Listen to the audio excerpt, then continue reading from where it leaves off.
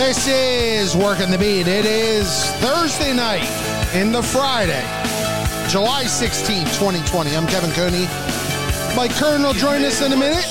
Glad you could join us as we head towards another weekend, another weekend closer to sports. And this time next Friday, this time next week, we will have the return of Major League Baseball. And so with that in mind, we have the fine writer from The Athletic, Phillies writer from The Athletic, Matt Gelb. He will join us this evening to talk all things Phillies as we head into this abbreviated season, where they are, kind of the change in atmosphere with Joe Girardi, everything we had talked about back in March when they were in Clearwater, we can kind of talk about again, and that's a fairly nice feeling to talk about. So Matt Gelb will join us in a minute or two to talk Phillies. And second half of the show, Mike and I will talk some various topics. The lead one tonight, of course, the Washington Post story that came out on Thursday afternoon, alleging 15 former members of the Washington Redskins organization, alleging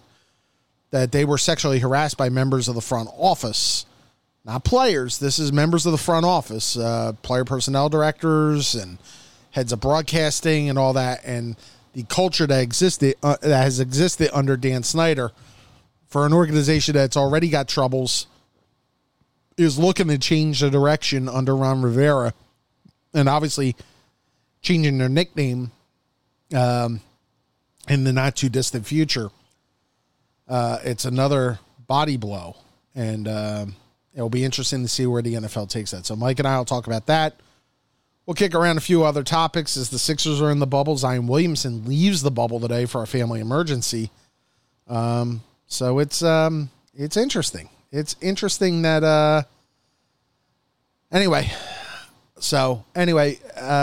we're glad you could join us.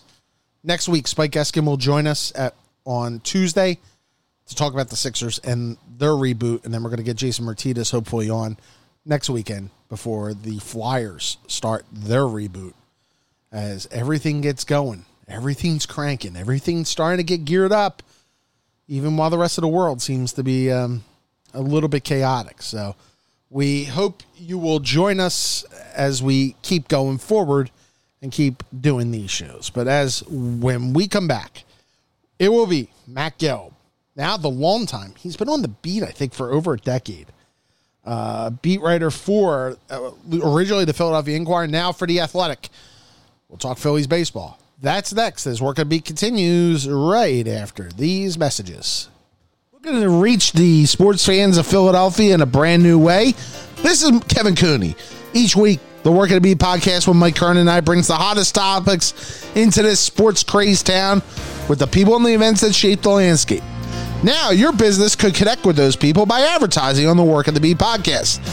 Join us at 267-546-7277 or email us at workingthebeat@gmail.com to find out how you can reach out to this growing audience. It's the best sports talk in Philadelphia, and you can be a part of it. That's 267-546-7277 or workingthebeat@gmail.com to join the Work in the Beat podcast family. And joining us now, for 10 years, he's been the beat writer for the Philadelphia Phillies, first for the Philadelphia Inquirer, now for The Athletic. We are glad to have him on. It's Matt Gelb. Matt, how are you? I'm all right, guys. I've actually felt better. Tonight for dinner, I had a small bowl of white rice with butter and Pedialyte. That's thanks to a little bit of a stomach thing I got, so I wasn't at the ballpark. Is that today? You got to play hurt, Matt. Yeah, well, I don't want to get. I mean, I don't think I'm contagious. I didn't want to get anyone sick, so just play it safe these days. And I think I can live. I can live without another. I think I've seen enough inter-squad scrimmages. I think for a lifetime. To last me for a lifetime exactly. Now. So, let's first congratulate Matt. He is a father. Little girl. Oh, that's right. Yeah. Correct? Yeah, Lucy turned 3 months old 2 days ago. Actually, yesterday. Sorry, I forget what day it is. I don't even know what day it is anymore. Yeah, she turned 3 months, and She's amazing. Yeah. Changes your life will everything. never be the same, brother, in a good way. Yeah, no, I mean it's I think we would have, we didn't envision, having a baby in the middle of a pandemic, but it's been really rewarding so far, and she's awesome. Matt, obviously let's get to the baseball and the first one that fascinates me. I have not been able to get down there, and I don't know when I'm going to get down there at this point, but what is the atmosphere? You talk about the inter squad games and everything. Is it bizarre being in that ballpark with nobody around? Yeah, it really is. I mean, and I used to tell people that my favorite time of day, during a normal baseball game and normal, work day in a normal world was when I would get to the ballpark at about 2 or 2:30 and it's empty. And like, I love that. I love that feeling. It almost feels like it's like your little secret. But it doesn't feel that way right now. Like even in an empty ballpark, it feels eerie. It's almost dystopian in a way. They're pumping in this like fake crowd noise, right, and they're doing the scoreboard, and Dan Baker is, announcing the lineups and, welcoming people to the ballpark, and there aren't any fans in the ballpark. So it's different. I understand that they have to try, and I think, they've thought a lot about this, and they are trying. They have to try.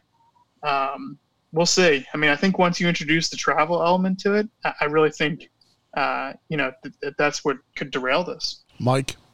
Yeah. Let me get this. I don't have any problem with them trying to do this. I think there's going to be issues in all the sports that are coming back, but okay. But why do you have to fake it up by making it sound like there's people there? We know there's not people there. Why can't they just play the games and accept the fact and say, hey, I don't know what they're going to do in the NBA or the NHL. Maybe they're going to do the same things. I have no idea, but I don't know. That would only make me feel worse. So there's actually a strategic element to it. I mean, I'll tell you this. The first few games and practices where they weren't using any sort of noise or any music, I am sitting in the press box and I could hear just about every conversation. Yeah. And so if you think about it, if you're the other team sitting in the other dugout during a real Major League Baseball regular season game with no sound, there is some actual strategic compromise there. Like, you can't have conversations. Like the catcher, for example, Joe Girardi mentioned this. If it's loud, if there's enough noise, a catcher can kind of slide one step to his left if he's kind of setting up outside, or if it's to a left-handed pitcher or a left-handed hitter, excuse me. And if there's no noise, a hitter might be able to hear that. I mean, seriously, that is part of the reason why they're going to do this. I think they could probably improve like the soundtrack that they gave, all these clubs. But I mean, it's not ideal circumstances, for a lot of reasons, and they're just going to have to, roll with it. Let's look at the financial end of this, Matt, because you've been pretty good about breaking down how baseball's finances may change going forward, because nobody knows. But if they don't get to October, if they don't get that playoff money from Fox and Turner and all that, I mean, they're really going to bleed money, aren't they? Well, I mean, I think even if they do get there, talking to people in the industry, whether it's somebody in player development, whether it's a scout, whether it's an executive, whether it's a player, an agent, I mean, there's a belief that come, this November, I mean, there's going to be a lot of people laid off. There's not going to be a lot of money spent on player payroll.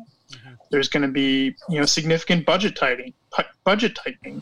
And, again, because we don't have access to some of these, to all these teams' books, we have to take some people for their word. And I know that the Players Union has really questioned some of the accounting that the league has put out there.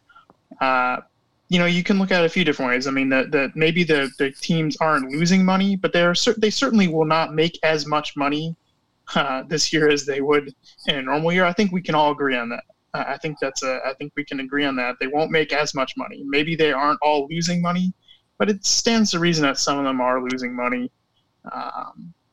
there's going to be a lot of tough decisions. I mean, we've seen front offices grow. I mean, I'm working on a story right now about sort of the future of player development. It's been like an arms race across all these organizations to kind of just, technology and personnel and facilities, and the minor leagues are going to be forever changed. And I think you're going to see a lot of cuts in that area. You're going to see smaller farm systems. You're going to see just smaller operations, period. And there's going to be a lot of good people who lose their jobs, and it's really scary. Matt, where do you, along that line, where do you see the Phillies in all this? I mean, hard to say. I mean, I think a lot of their full-time employees have been really happy with the way they've been treated. There weren't any furloughs. There weren't any layoffs yet. There were pay cuts for people who were making a certain amount of money. Over $50,000, right? I think it was 90, actually. So they did try to help their, lower salaried people out. And I think generally the people who work for the Phillies have thought they've done a good job of helping out their employees, but I think they'll have layoffs. I mean, I don't think they're going to be exempt from all this. I guess the question will be how many layoffs and where do they do the layoffs? And again, because we don't know what 2021 is going to look like. No. I mean, there might be fans in the stands. Let's say there are fans in the stands. When's the next time? I've been asking people this. When's the next time you think Citizens Bank Park will be completely sold out, packed to the capacity? When? When do you think that'll happen again? If there's a vaccine, maybe next July or August. I mean, seriously. I mean, if there's a vaccine over the winter, maybe some people will take half a season to get back. I don't know. I mean, that's a great question. Yeah. I can't answer it. I mean, it takes a lot, though, it would take a lot for people to come back, and I think people are going to get used to watching it more on television than they ever did before. I think it almost trains you, hey, I'm paying this much. They don't have disposable income maybe the way they had in the past, so I think that those are all legitimate points, and then there's the fear of getting sick. So, yeah, and I think, look, they can cut as much as they want from their analytics department or their scouting department or their player development or their business side, but what is a team's largest expense? Players. It's player payroll. Yeah. I mean, and I think you're going to see, I think it'd be foolhardy to think the Phillies will have the same, payroll they have this year, next year. It will be smaller. And I think the big question is how much smaller. And I think you're going to see teams, major league franchises that spend $0 on free agents this offseason. I think that's very, very plausible, and I think it'll happen in multiple markets. Mike? Yeah, and Kevin, along what you just said, too, let's say there's a vaccine in February. I'm just throwing out there. That doesn't mean by July or August that everybody's going to have the vaccine or everybody's going to – No, you're right. So you're right. It's probably going to take a while. But, Matt, there was a story, I'm assuming you saw it, about A-Rod coming out basically for socialism as a potential new owner of the Mets, and thinks there should be a salary cap, pretty much is what he's saying. What do you think how do you think that's going to go over with the players? Well, it won't go over well with the players. I mean, they've forever have, stood against the salary cap. But first of all, it looks ridiculous that he's saying that right now because he's bidding to purchase a franchise. So is he just trying to curry favor with the rest of the owners who have to? Yeah, and he did pretty well by there not being a salary cap. Yeah, exactly. But I'll say this: I think there could be a path to a salary cap if there is a respectable salary floor.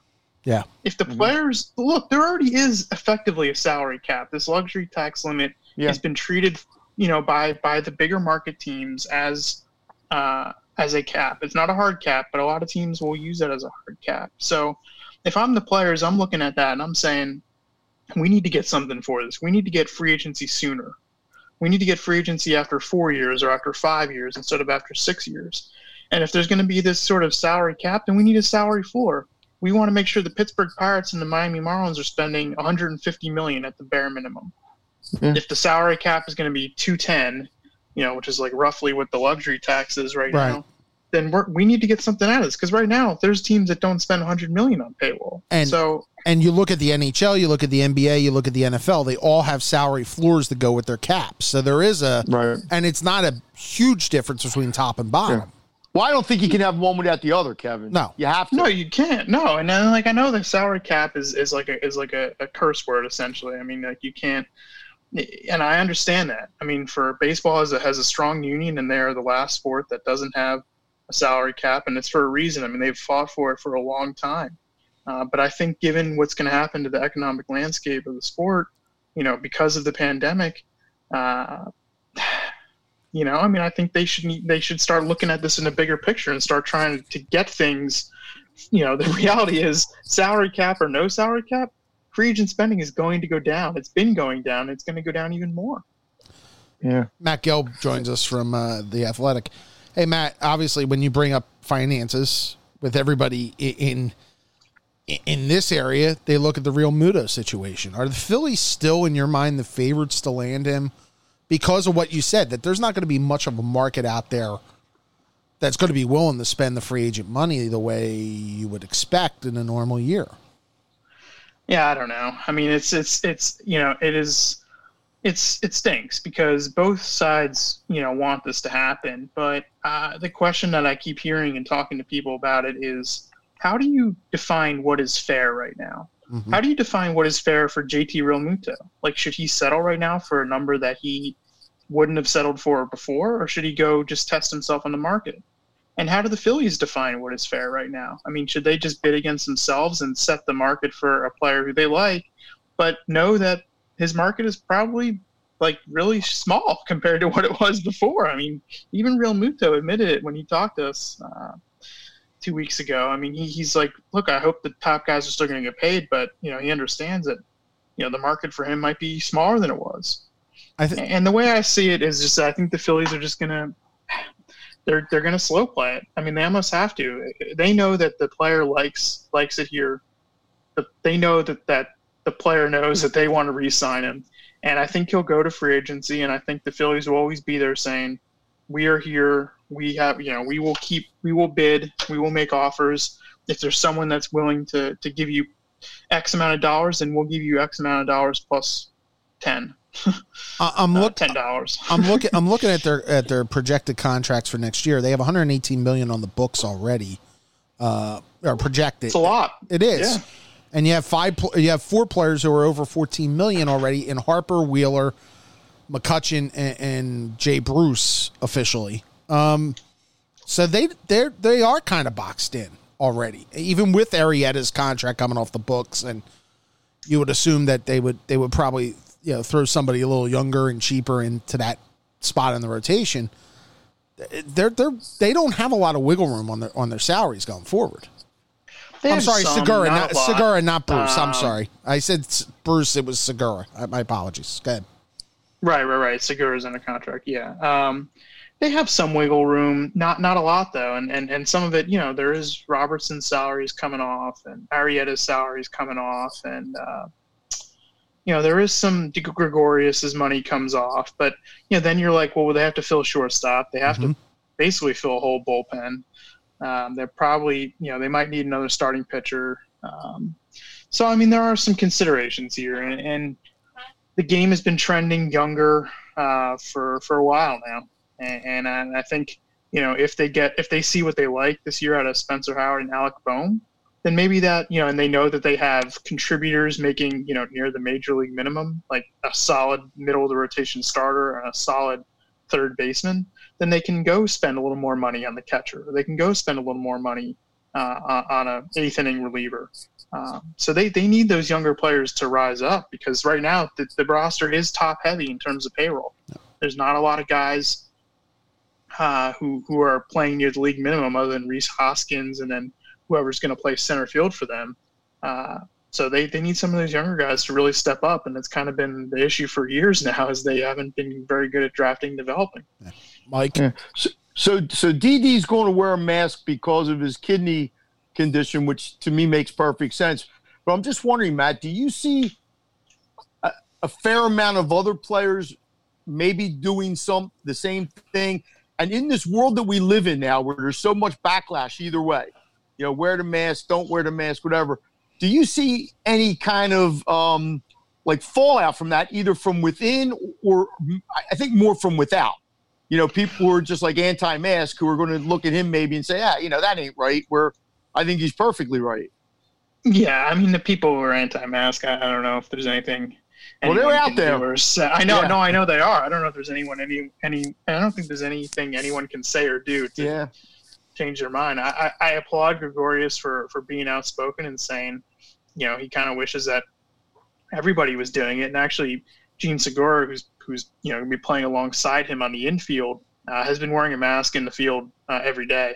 And just from being at the ballpark, I've been impressed. I will say this by the guys adhering to it. I mean, when they're not on the field, and they're in non-game situations, when they're not on the field, they are wearing masks. Like when they're walking into the stands to go get food or to leave, the players are always wearing masks. And every staff member, every coach is wearing a mask at all times. Good for them. Yeah, I've been impressed by it. And I was surprised at the amount of Phillies players who have been wearing masks while they play. Yeah. It's been quite a few guys. Nick Williams, Logan Forsythe, Didi, Gene Segura, someone else that I'm forgetting about right now. But Hoskins. A couple guys. Hoskins has tried it out at times. Yep. So I've to be honest with you, I mean, like I'm not very athletic, and I wear a mask.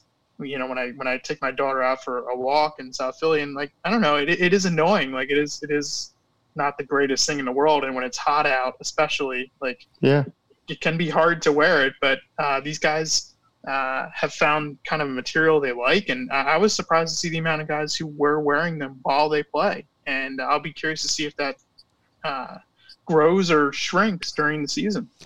Matt, when you look at it, obviously, you're not going to judge anybody over 60 games. I mean, you're not making long-term judgments on a player because it's going to be such a short sample size. But this was going to be a big year, I thought, for Rhys Hoskins. He's entering the arbitration years. There's talk of maybe, if the DH comes in, he goes there. Maybe if they find a third baseman they like, Bohm goes over to first or whatever. Where do you think Hoskins is right now entering this, and how big a year would this have been? I don't know how to phrase the question, but how big a year is it for him to show that he corrected things from what happened last year? Yeah, we might not necessarily be like judging all of the final numbers, right? But you want to see, improvement. You want to see that new swing that he has really tinkered with and went back and thought a lot about. You want to see it generate some results, some hard hit balls, even if the final numbers might not be there, because you're right. I mean, 60 games, for a guy like Hoskins, we've seen this. I mean, he is extremely streaky. So are we going to get, if we get 60 games of the hot Hoskins or 60 games of the cold Hoskins, does that mean that the other 100 games would have been better or worse? Like, it's just 60 games is it's tough. Hard. I mean, because we're all going to want to make judgments about it, but it's going to be, it's going to be hard to make judgments about it. And you're right. I mean, like, they're going to have to make judgments because they're trying to plot the future, and they need to know, relatively, where does he stand in our future plans? And you're going to have to make some decisions on it. So yeah, I agree. I mean, he's one of the more fascinating guys to me. He's thought a lot about how to be better, and he kind of scrapped a lot of stuff. I think Joe Dillon, the new hitting coach, has been really good for him. So I don't know. I mean, I've seen the swing; it looks good. I don't know. These scrimmages are hard to judge. I get that. But again, and I said this the other day. Like, you're not judging the GM off of 60 games. You're not judging the manager off of 60 games. You kind of know what the manager is already after his track record. But, you can't judge anybody off of 60 games. And that's the tricky part. You're playing for something, but you're not – you really can't mortgage the entire future for 60 games. Or you can't base the future just off 60 games. No, I mean, you're right. I mean, no GM's going to get fired. I mean, unless there's some sort of malpractice failure somewhere. But yeah, I mean, so if we're not going to judge the people in charge off of 60 because it's too small of a sample, then how fair is it to judge players off of that? And look, just for an example, Rhys Hoskins' first 60 games last year, he hit 273 with a 926 OPS. I mean, his first 60 games last year, you're thinking sign this guy to a multi-year extension. He had he's 16? a cornerstone. At that point, he had like 16 or 17, or not 16 or 17, but he had like 13 or 14 home runs, right? 13 homers in his first 60 games. Right. Yep. And he had, 10 the rest of the year? Yeah. Yeah. No, he had 16 the rest of the 16 year. the rest of the year. So, So, I mean, he's a streaky guy. So, like, if we see 60 good games of Hoskins, we probably shouldn't overreact. And if we see 60 bad games of Hoskins, we shouldn't overreact either. But, I mean, we're going to probably because it's all we're going to see. Mike? Yeah. So Matt, Kingery comes back and apparently was pretty sick. Talked about it a little bit. And now we're hearing all these things about, we don't know what kind of effect this has on a guy. We're hearing Rudy Gobert still has issues with certain things. And I think he's a pretty important guy to the Phillies. What do you think that I know you're not a doctor, but that there could be a long-term effect to this thing, or once he gets back and he's playing, for the most part, he's going to be what he is? I think, we have no idea, but I do think they're going to play it safe with him. Okay. I think even if he makes the team, which I think he will, I think he'll be ready for opening day. Mm-hmm. I don't think you're going to see him playing every day to start. Okay. I really think they're going to try to go easy on him. They did a lot of testing for his lungs and EKG.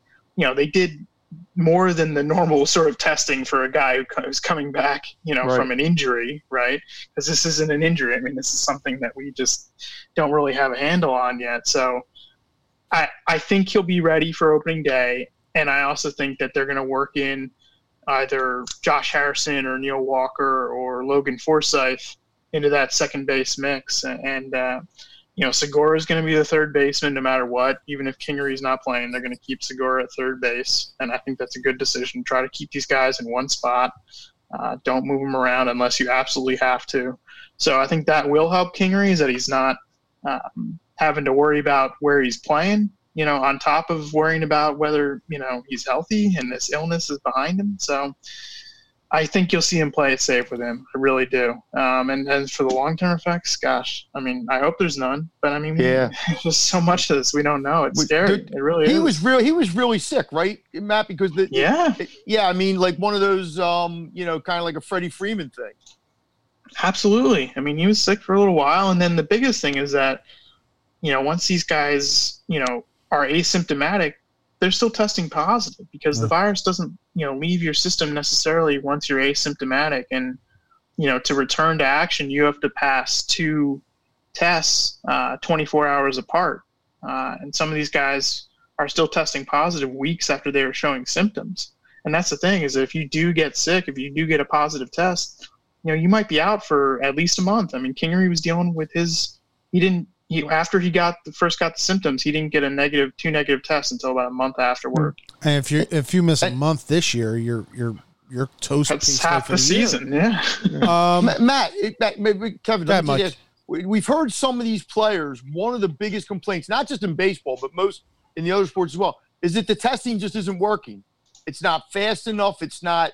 Do you see this as being a real problem when we start actually playing and traveling? You almost can't wait for a guy for 3 or 4 days to get a test result back, right? It might be a problem. I mean, it was definitely a problem 10 days ago. It seems like they've fixed some of those problems. They opened another lab. But yes, I mean, there are still problems that are cropping up. And if there's any question about a guy's test, he's not going to be allowed at the ballpark. And maybe that's your starter for that day. Yeah. Or maybe it's your third baseman, or maybe it's Bryce Harper. I mean, who knows? So, I mean, I think what we all need to accept is that the product we're going to see on the field this year is not going to be what we're used to. No. There's going to be teams that are missing guys, important guys, for extended periods. There's going to be moments where a starter is scratched at the last minute because, his test comes back. Or, I mean, you're going to see players who probably shouldn't be in the big leagues because teams need to field teams. And I still don't know how I feel about that. I mean, I think the product does matter, even if it's just 60 games. But I think we're going to see a little bit of a compromised product here. A lot of pitchers. There's going to be a lot of pitchers. A lot of pitching changes, too, which is going to, even with the 3-hitter rule, it's going to be a lot of pitching changes. Sure. Which leads me to the next question. and this goes back to spring training 1. Have you sensed more of a structure with this team under Girardi than there was the last couple of years? And I'm not saying that just as a random go ahead and take a cheap shot at Gabe, but here's a guy who has some weight in the game coming in. Yeah, I mean, there was more structure in spring training. I would say right now there's I don't know, there's as much, I don't know if you have structure as now. There could be. I mean, it's they're trying to. It's rare that a lot of these guys are together all at once because they're trying to stagger the workouts and everything, and it is pretty strange. But yeah, I mean, there's more structure. Like Joe Girardi has some rules. I mean, he tried to instill those in the spring, and a lot of that goes out the window now because there's just nothing normal about this. But I will say, I think managing a pitching staff is going to be really crucial this year. It's crucial every year. I think more so this year, though. He's going to have to know when to take a guy out. He's going to have to know, how long to push some of these long relievers that are going to be backing up the starters. He's going to have to look. I mean, their bullpen right now is kind of a mess. Yeah. I mean, after Hector Neris, there's really no righty that you trust back there. And he's going to be tested here to see if he can squeeze as much as he can out of that bullpen. And he's known as a good manager of a bullpen. And I think if he's going to make a difference, that's where he's going to make a difference. So Matt, has it sunk into you that a week from tomorrow, hopefully you're going to be in that stadium watching a game for the first time in that counts. Too long, I guess? No. I mean, it still feels like it's not real. I can't even picture it in my head still. And I know it's probably going to happen, but I just can't see it. And it's going to be so strange. And I hope this works. I do. I mean, there's a lot of people, on Twitter and everywhere who's thinks that, if you're being skeptical about this, that means that you're rooting against it. And I can tell you, I'm not rooting against it. I mean, my job probably, depends on there being baseball, and there's a lot of people in this game that I care deeply about, and their jobs might depend on there being baseball or not. So don't misplace my skepticism for, rooting against it. I'm rooting for this. If it can be done safely, I hope it can, but I am skeptical. I really am. Well, and you and I are on the same lines. And even though I'm not in it like I used to be, I mean, you worry about, the PR people, the clubhouse people, everybody that we run into during the course of a long year. You develop relationships with them, and that if there's no season, even within our business, if there's going to be no season, then the sport takes another step back. People lose their jobs, and the business suffers. And it's not guaranteed. There's no guarantee it'll ever recover with the way it's going right now. No, not at all. A logistical question: how much? We were talking about the press box setup down at CBP. How many of you guys are going to be traveling? It's a good question. I can't speak for some of the other writers, but I won't be traveling. I mean, unless, near the end of the season, things have gotten better and the Phillies are, really in it. And you're probably okay with, I'm guessing you're probably okay with that. I am right now, Mike. For now, right. Yeah. Look, I mean, my job has changed dramatically. I mean, the access is gone, and I understand that. I mean, it's right now. These are difficult times, and it's a challenge for everybody. And you got a 3-month-old at home, so yeah, that's part of it. I mean, I think if I was a younger single guy, I think I would probably be traveling this year. Even though I'm not sure there's that much value in it because I mean, really, I mean, they have there's no access.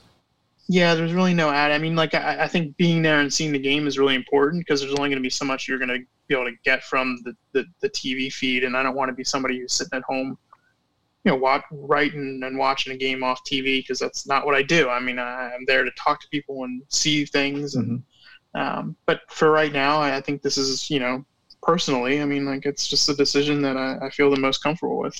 Matt, if you were the guy running the sport, do you think that baseball would have been better off doing what the NHL and NBA are doing with a bubble, or does that have its own set of problems as we're finding out, or is really no system better than another. It's just a different.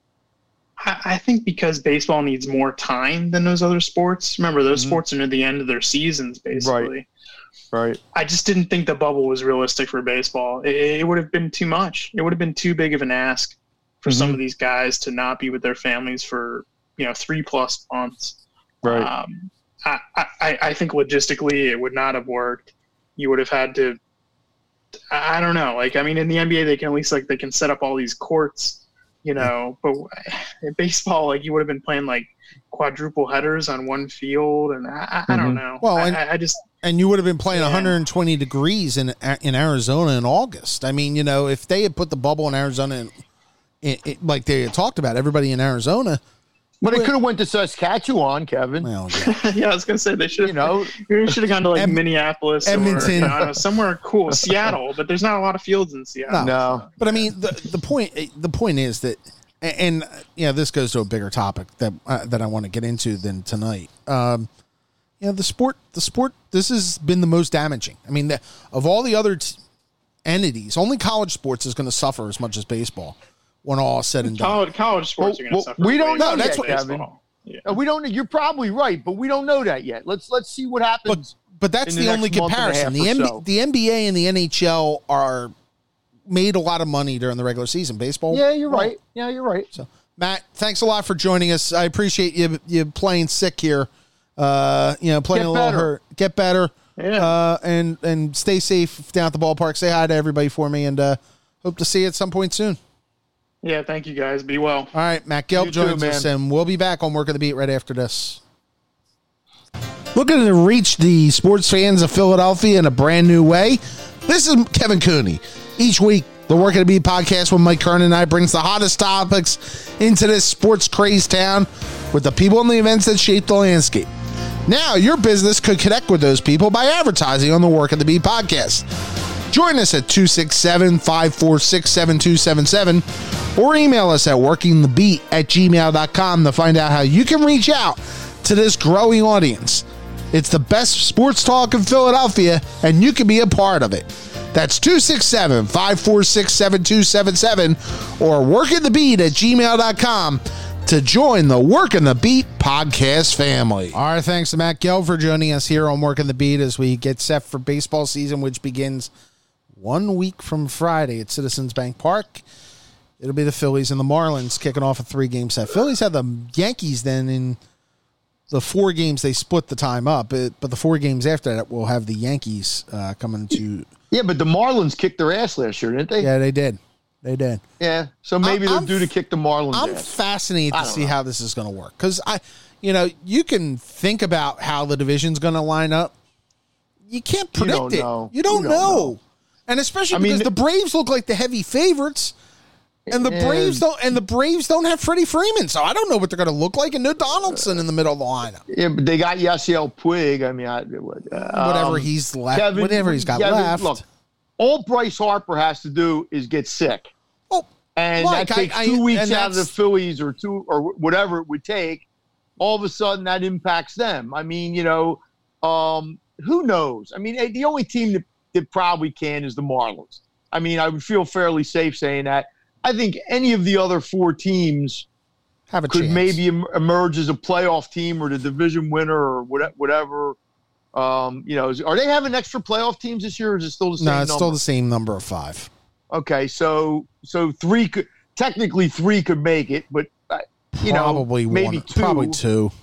Yeah, I mean, I always bet against. In a normal season, I would go against the Nats. Yeah. Because I just think last year, it was their time. Whatever. But who knows? In a 60-game sprint, and you got Strasburg gone and the other guy gone. And well, Strasburg's there, but Rendon's gone. Yeah, you're right. But I mean, last year they lost Harper and won the whole thing. So, Yeah, but you don't have Zimmerman. You don't have Ryan Zimmerman this year. You don't have. Yeah. They got some holes to fill, but their top 3 in the rotation are so good with Strasburg and Scherzer and Corbin that makes up a big difference. you wonder what the bullpen's going to look like. So that's a whole different story. I wonder what the Phillies bullpen's going to look like. So, speaking of Washington, as we shift gears, the main story of the day is coming out of the district. I almost said out of the DMV, which is what they call it down there. They call it the DMV? Yeah. Why? District, Maryland, Virginia. Oh, yeah.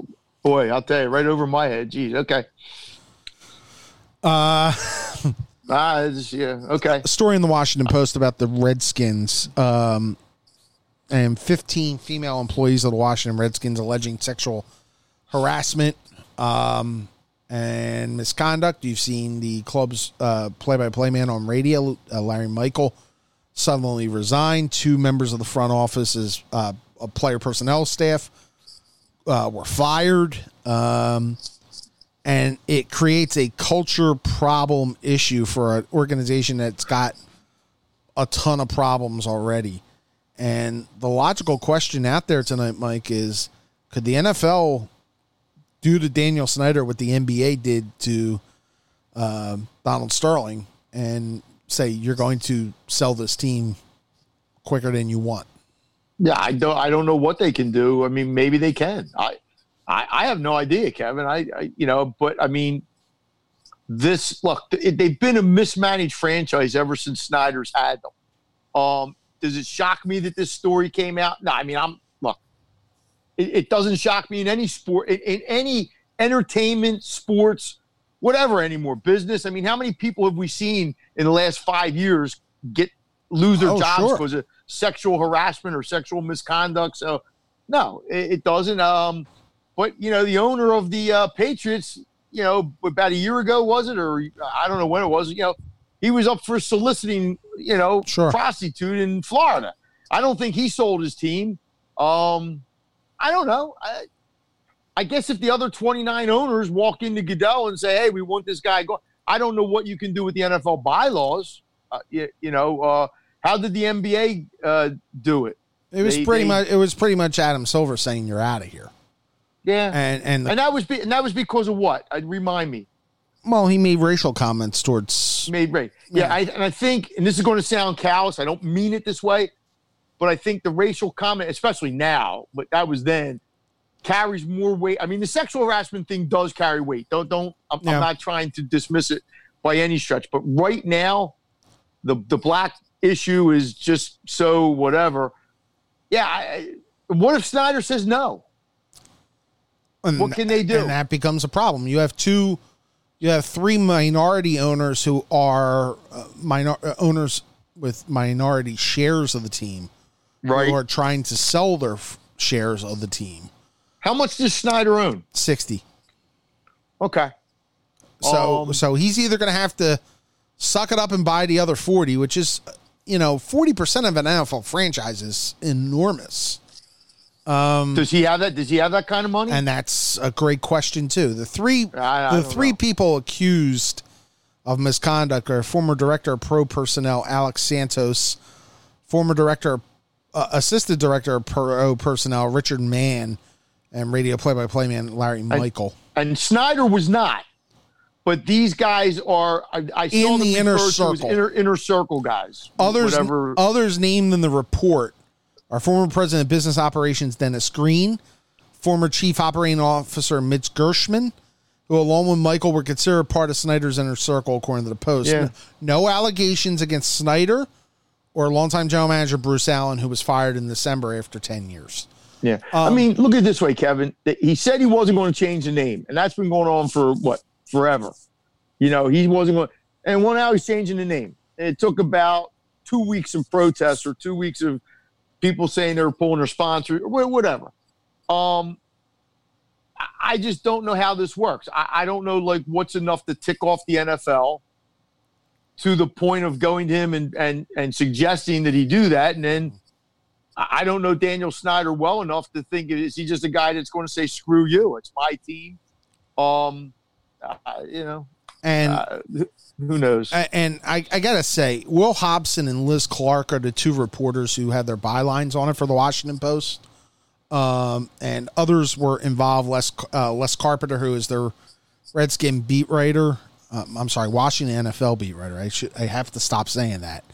Well, you're going to say it like I say San Diego or Los Angeles. Yeah, San Diego Chargers. I'll be calling them the Oakland Raiders for a while, you know. Kareem Copeland, Adam Kilgore, and Sam Fortier. If you get a shot to read this, it is a fine piece of journalism. Yeah. It is detailed with text message accounts. It is detailed with specifics that when you read it, you kind of just you picture it. But we've also been, Mike, in a number of, and I guess this is where I don't want to say I want the conversation to go, but we've been in enough locker rooms and clubhouses and around organizations which are not as advanced probably as they should be on these type of issues about, especially, you know, with the amount of female reporters that have come in. One of the stories in the Post article is the female reporter for the Redskins who was harassed by the director of player personnel. You know, it's. But how was she harassed? Like, see, that's what there's all different levels of harassment. Text messages about dating. Well, if you text message a girl, a woman, you're an idiot. I mean, you're just an idiot. And they went to, I think the one story was that the woman they were at a dinner in Indianapolis at the one steakhouse. Murray's or Manny's, one or the other. In Indianapolis, not Minneapolis. Oh, Indianapolis is St. Elmo's. And apparently the guy had a few in him, and he basically came up and made some crude comments, right next to him. Guys are stupid, Kevin. Yeah. We know this. We've been look, I've said this to people before. Over the course of my life, and look, you know me, I'm no Don Juan Romeo or anything like that. I am sure I have said something to people, not in the way I was trying to get with somebody or whatever, but just, you're around people, you say things joking, whatever. They say things to you, you don't mean. But I'm sure I've said something in my life that somebody could have went to somebody and said, Mike said something sexist to me. And I'd be like, huh? Like, what do you mean?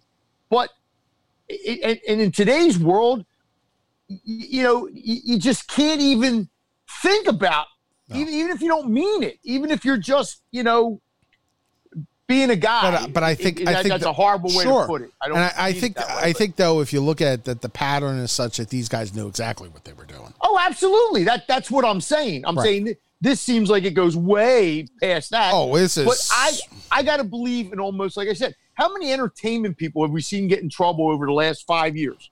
Actors, producers, the whole industry seemed like it was built on that. We've seen guys in journalism lose their jobs. Matt Lauer comes to mind. Charlie Rose. Other people. Yeah. Lots of them. It's not like one isolated case. No. So I guarantee if we went around the NFL and maybe or NBA or whatever, there's probably a fair amount of this, and this was probably a lot worse than most. And these guys hopefully will never work again, certainly in that business. But does that reflect on if I don't know? Like, I don't know how the NFL. Well, obviously the NFL doesn't like it. There was one thing that I did take out of today, and this had started late last night on social media. There was one thing that I'll take out of it that I hope people listen, though. The name Jay Gruden was thrown around a lot on social media last night. Nothing in that story had Jay Gruden's name in it. Nothing. Right. So there has to still be a little bit of everybody take a breath on this thing, and I know in social media age it's tough to ask that, but when the story came out, the story was thorough enough. It didn't need any exaggeration. And, the idea that people had Dan Snyder is one of the people who was like, basically running a prostitution ring, which was one of the things on Twitter, and Jay Gruden was doing stuff and all that. The story is bad enough. You don't have to embellish it. It was bad enough. And that's Twitter. Yeah. That's Twitter, Kevin. It's the social media It doesn't age. matter if Jay Gruden's name was. This is on its own is bad. Jay Gruden. How can I put this? This is why Twitter is a bad thing. Yeah, it is. And everybody excuses it because it's Twitter, and we have the right to say. And most people on Twitter are not like that. There's a lot of good people on Twitter, but that's not what we remember. So, will this have something happen? All I can say is, as an Eagle, as a Philadelphia person, you want Daniel Snyder to stay in charge of the Redskins forever and ever. Amen. Yeah, because and I love Ron Rivera. Think he's a great. I'm not saying What did he walk into? Oh my God. Well, but maybe he can overcome that. I think Jay Gruden won 10 games one year, didn't he? Or am I thinking of Jay Gruden won a Shanahan? division. Jay Gruden won a division. Both him and Yeah, Shanahan won a division. Yeah, so there's no telling that Rivera can't go there and. But I don't think they've won a playoff game since Joe Gibbs in the second time around. Shanahan didn't win one, I don't think, but with the year they had didn't win one either. RG3. No, but I'm just saying, Ron Rivera is the type of guy, if Snyder just stays out of the way, which maybe he can't, that I think Ron Rivera can make them decent. Maybe, I don't know, maybe he can't. Well, and the better question is, if somebody does end up owning him other than Daniel Snyder, and you have a good head coach in Ron Rivera there, now you may have something. You mean, you got to have a quarterback. Well, I'm not sure about this quarterback. He may be Dwayne Haskins. Dwayne Haskins, right? I'm not the biggest Dwayne Haskins fan, but neither am I.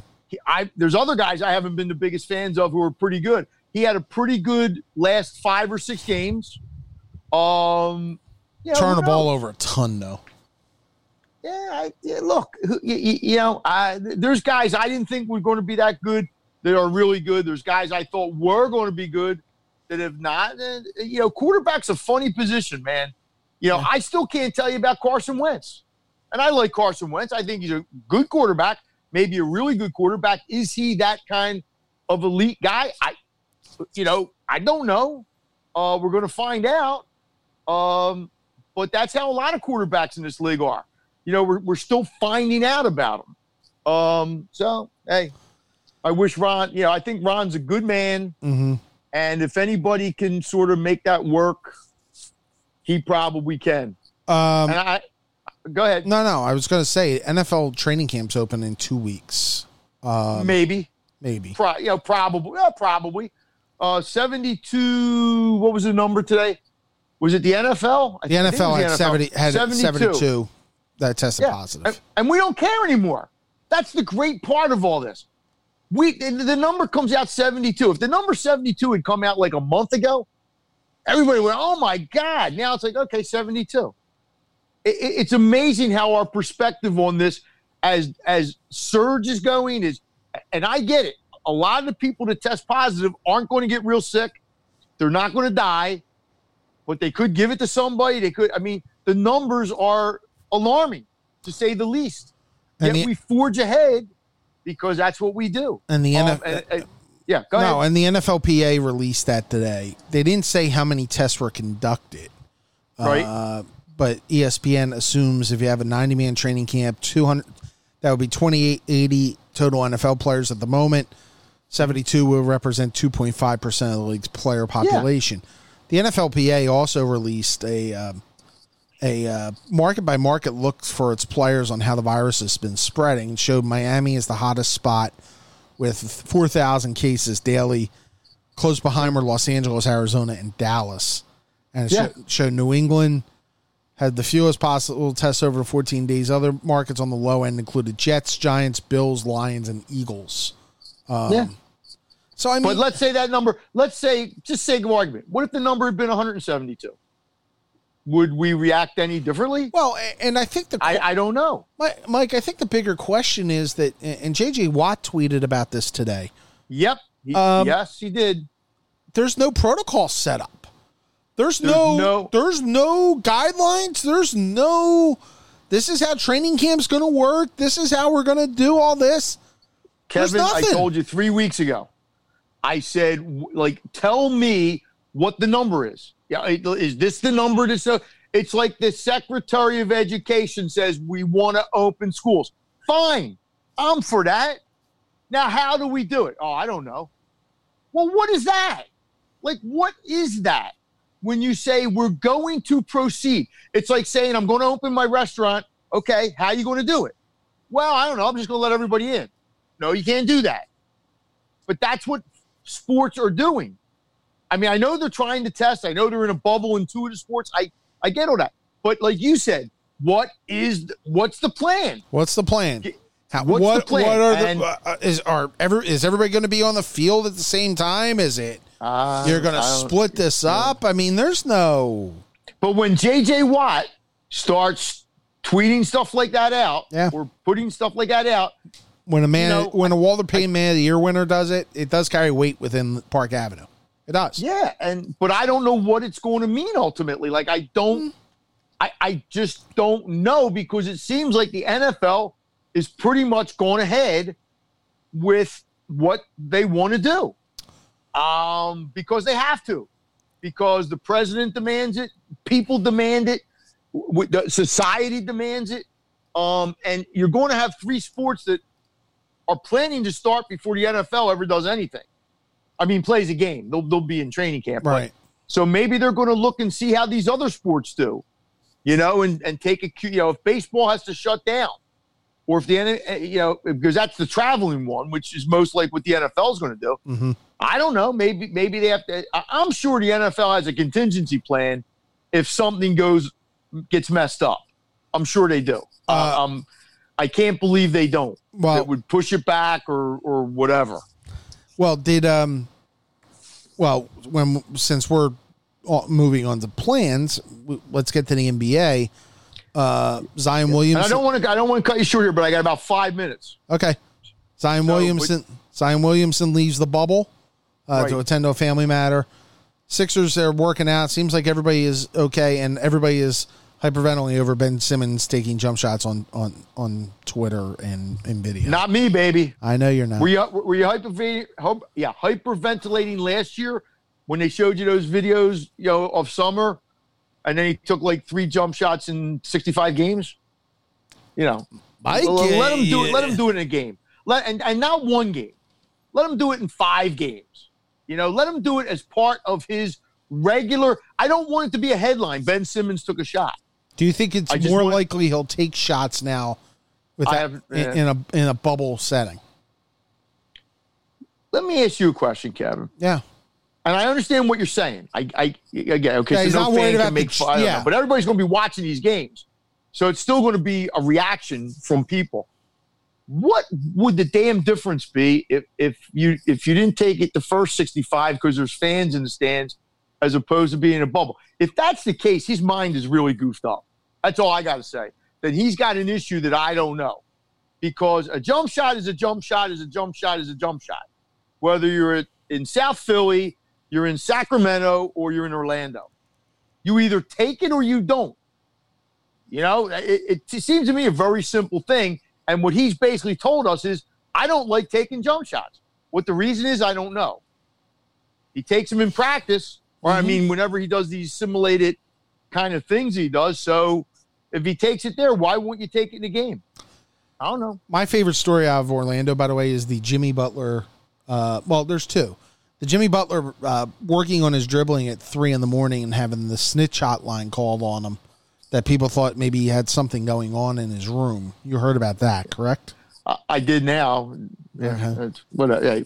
The second is the NBA. Yeah. The NBA had to send out a memo today about protocol within the bubble. Wearing masks around the campus and all that, and that type of typical stuff. My favorite part of it, though, was they had told players to basically be appropriate when somebody delivers food to your door within the bubble. Okay. So basically not to answer with no clothes on. Yeah, okay. Hey, look, is this a big problem? I don't know. Maybe guys don't like to be dressed in their rooms. I mean, I went to John Chaney's room once, and all he had on was skivvies. So you never told me that story.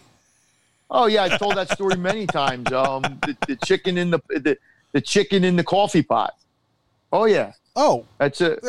I went to his room. We were in Dayton. Then they were going to play. They played Dayton. Then they played Xavier. So we were out there for like 4 days, and we were staying in this hotel halfway between or whatever. I don't know. And one day I went out and got some chicken. He liked chicken, and I brought it back to his room. And I was like, "Hey, John, I got some chicken for you." And John's like, "Oh no, he already had chicken from and he was keeping it warm in his coffee pot." And he had his skivvies on. That's what he had on. And then he showed me some Bruno Magli shoes he had bought. You know, the OJ shoes. I was just going to say the OJ shoes. Yeah, he had a pair of Bruno Maglis, and he told me how he was going to wear them once and return them. Yeah, he was all proud. He was all proud of himself. It was, I only have one story that's similar to that. I was the pool reporter one time at Citizens for a game, and there was a controversial call, and so I ended up having to go to the umpire's room, and I walked in, and Dan, who's the clubhouse attendant, said, "Hey, come on in," and there's Joe West butt naked, standing in the middle. That's a nice sight. You should have asked him if he wanted to come to our sports writers dinner. Who, Joe? Yeah. Well, while you had him there. Hey, listen, I don't want to cut anything, but I got to go. I understand. I was going to wrap it up right now. Yeah, I hope you have hot water, and I hope I have my car back. Yeah, Mike had a fender bender. I have no hot water at my house right now. So Tuesday, we get Spike Eskin here, 4 o'clock, Mr. Kern, by the way, on Tuesday. Okay. I hear you. So Spike will join us to talk about the NBA restart. So thank you, Mr. Kern.